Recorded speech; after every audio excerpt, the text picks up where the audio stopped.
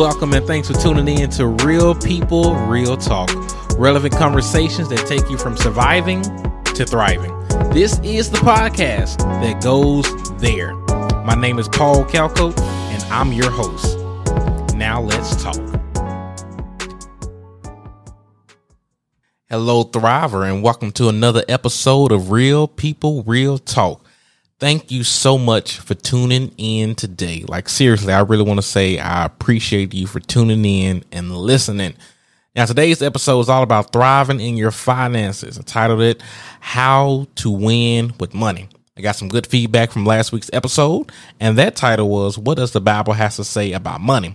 So I wanted to follow up and do a solo, personal, yet practical episode about all things personal finance. Now, this episode is meant to point you in the right direction as it relates to your money. Let's get to it. The key to winning with your money begins and ends with, drum roll please, unless you're driving. The key to winning with your money begins and ends with a budget. Now, if you don't like the word budget, feel free to use the term spending plan. John Maxwell said it best. A budget is telling your money where to go instead of wondering where it went. Now, let me be clear. You will not win with money unless you properly budget. Step number one, I want to get real practical as we're talking about how to win in your finances. Identify and note your monthly income. In other words, how much money do you have coming in each month? Now, this is normally very easy to do. All you have to do is look at your pay stubs and do the math.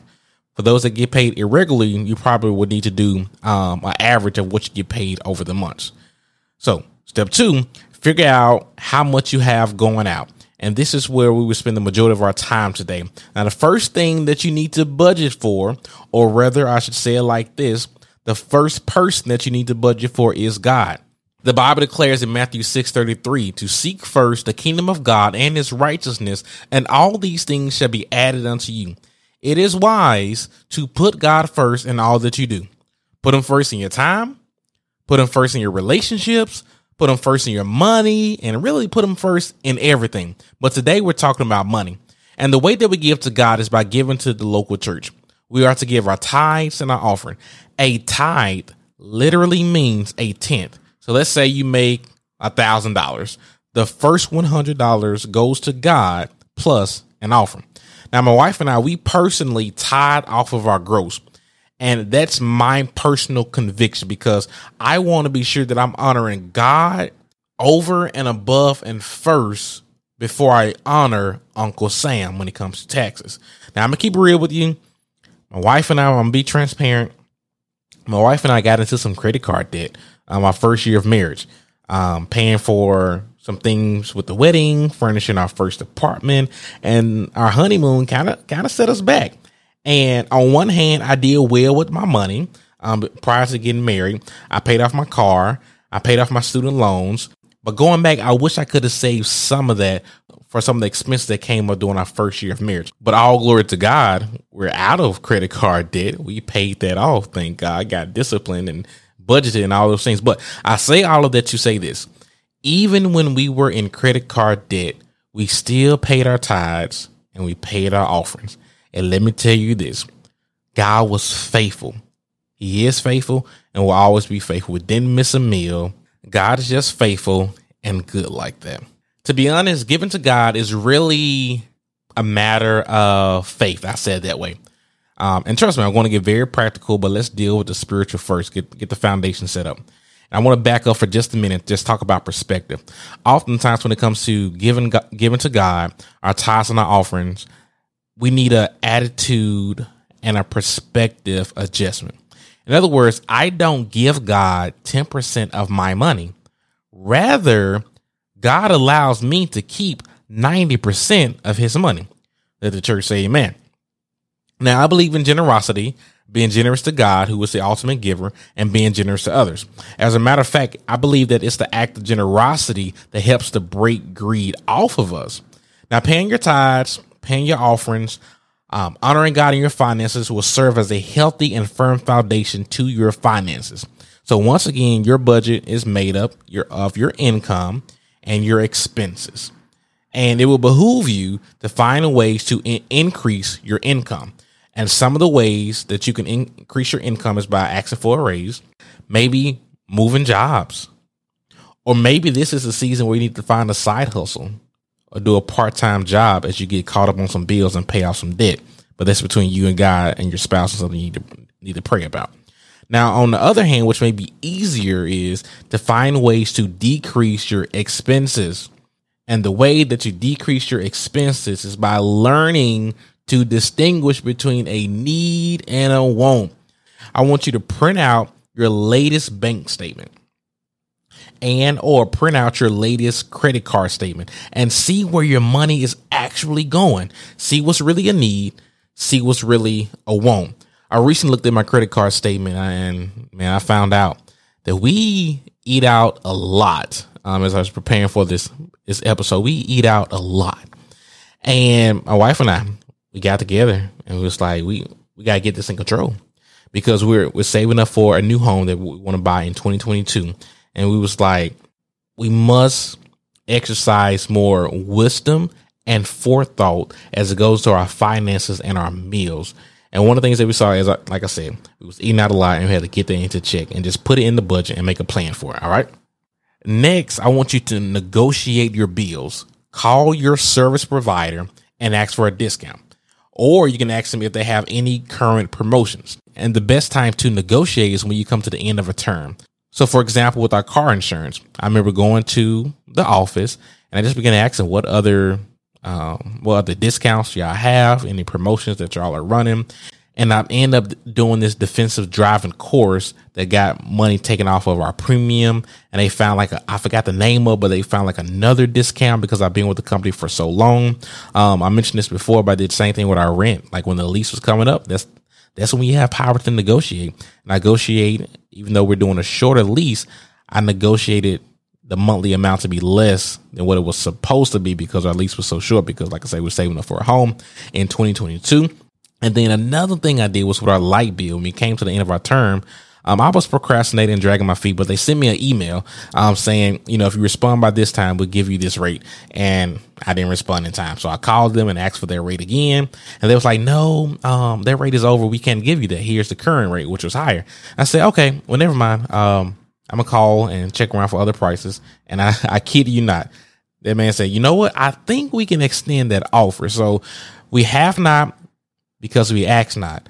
Don't be afraid to negotiate your bills. Don't be afraid to ask for a better deal, to ask for a discount. All right. Another tip that I want to share with you, man, be frugal, but don't be cheap. Let me explain. Sometimes there are some items that are worth spending the extra money on. I'll give you an example. I like to work out. I like to lift weights and on the elliptical and walk in the park and things like that.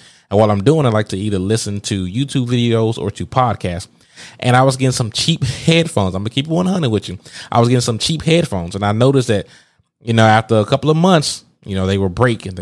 So finally I went to the store and invested in a set of headphones. I think it was before the pandemic. And I still have those headphones now. So I say this, there are some things that are worth spending the extra money on. Be frugal, but don't be cheap. And the same thing. And y'all, when I tell you, I started out very cheap. I try to save money on toilet paper, try to save money on paper towels. But let me tell you this, it's not worth it getting the cheap stuff, man. Because we was going through rolls of paper towels like it was nobody's business. But when we start getting bouncy, they thicker, they last a lot longer. So you get my point. The next thing I want to talk about is being creative and having fun. Some of my favorite free things to do include this: reading a book at Starbucks, playing basketball, taking a soothing bubble bath with Epsom salt and candles while playing some spa music, like to go all out. And these are cheap, relatively cheap. I'm staying in. All right. But I do want to be clear. There's nothing wrong with spending and enjoying the money that God has blessed you with. But I also would say, think of some creative and free things that you can do so your money can last even longer. As a matter of fact, almost every Wednesday, I get up a little bit earlier so I can leave the house earlier, go by Starbucks, get my favorite coffee. Also, I normally will take my lunch to work. But on Fridays, I eat out for lunch. So enjoy your money, but be disciplined and have a plan. Now, I'm going to continue to give you some more practical wisdom as it relates to your finances. All right, here we go. Beware of comparison. Now more than ever, we can see the purchases of our friends and our neighbors and our family members. We can see what they drive. We can see what they wear. We can see where they vacation at through this thing called social media. And if you are not careful, you will end up buying things that you don't need, all because you're trying to keep up and compete with somebody else. Beware of the comparison trap, my friend. Another beware of credit cards. Now, we personally, my wife and I, we use credit cards. We love when we get that 2% back and we get some travel miles and things like that. But at the same time, what I've noticed is we have to be careful and beware of credit cards, because using these things can easily get you into debt if you're not careful. This whole swiping effect, and this has been proved scientifically, there's research out there, it doesn't really register in your mind that, like, hey, I'm actually spending money right now because you just swiped the card. There's nothing like handing over good old greenbacks, handing over your money that registers like, oh, I'm spending money. So because of credit cards, now more than ever, it is so easy to spend money that you do not have and getting into debt. Beware of debt. Now, here's my understanding of debt. Debt means that you are willing to pay more just to have it now. I got to say that one more time. Debt means that you are willing to pay more just to have it now. Now, I'm not 100% against debt. I understand there are some times where borrowing money is a necessary option, but I want to say be very careful, because sometimes the best thing that you can do with your money is to practice delayed gratification. And delayed gratification, Google it to give you a good old definition. That's the ability to postpone an immediate gain in favor of a greater and later reward. Beware of credit cards and debt. You don't have to have everything right now. Sometimes it's good to save and wait and be disciplined. All right. Another thing here, and I'm preaching to the choir, this is me. I had to learn this the hard way. Beware of sales, quote unquote sales. Walking through the mall, my wife and I will see these signs in big red font that says 50% off or 70% off. And then you see in smaller words where it says up to, meaning the sale ain't that good. But once again, even if let's say they actually do have a 50% off sale, a sale is not a sale if you don't need the item. If you can't say amen, you can say ouch. A sale is not a sale if you don't need the item. And you got to be careful with the psychology, and it's no shade, but you got to be careful with the psychology of the cashiers. They'll say something like, oh, by the way, you saved $100 today, but in reality, you still spent $200. So beware of when people say that you're saving, because saving don't mean saving unless it's money in the bank. Now, before I conclude, I want to give you some words of wisdom from my social media family. I asked them to give me their best financial tips. So here they are. And I want to give some shout outs. First, we have Rebecca Patterson and David Norris. And they said to live below your means. I love it. Act your wage. Live below your means. And so living below your means means to have margin in your budget. Maybe in this season, you can't afford to have lobster every single day. Maybe to live within your means right now, you can have it once a week or once a month. I can't decide that for you, but live within your means. Okay. Now, Karen Cortez said, don't spend what you do not have, which goes back to beware of debt and beware of credit cards. Shout out to Annabelle Tovar and Kendall Jackson. And their words of wisdom was to invest. In other words, let your money work for you. Now, Caesar had this to say, if you don't have a job, then your job is to find a job. Big facts right there, bro.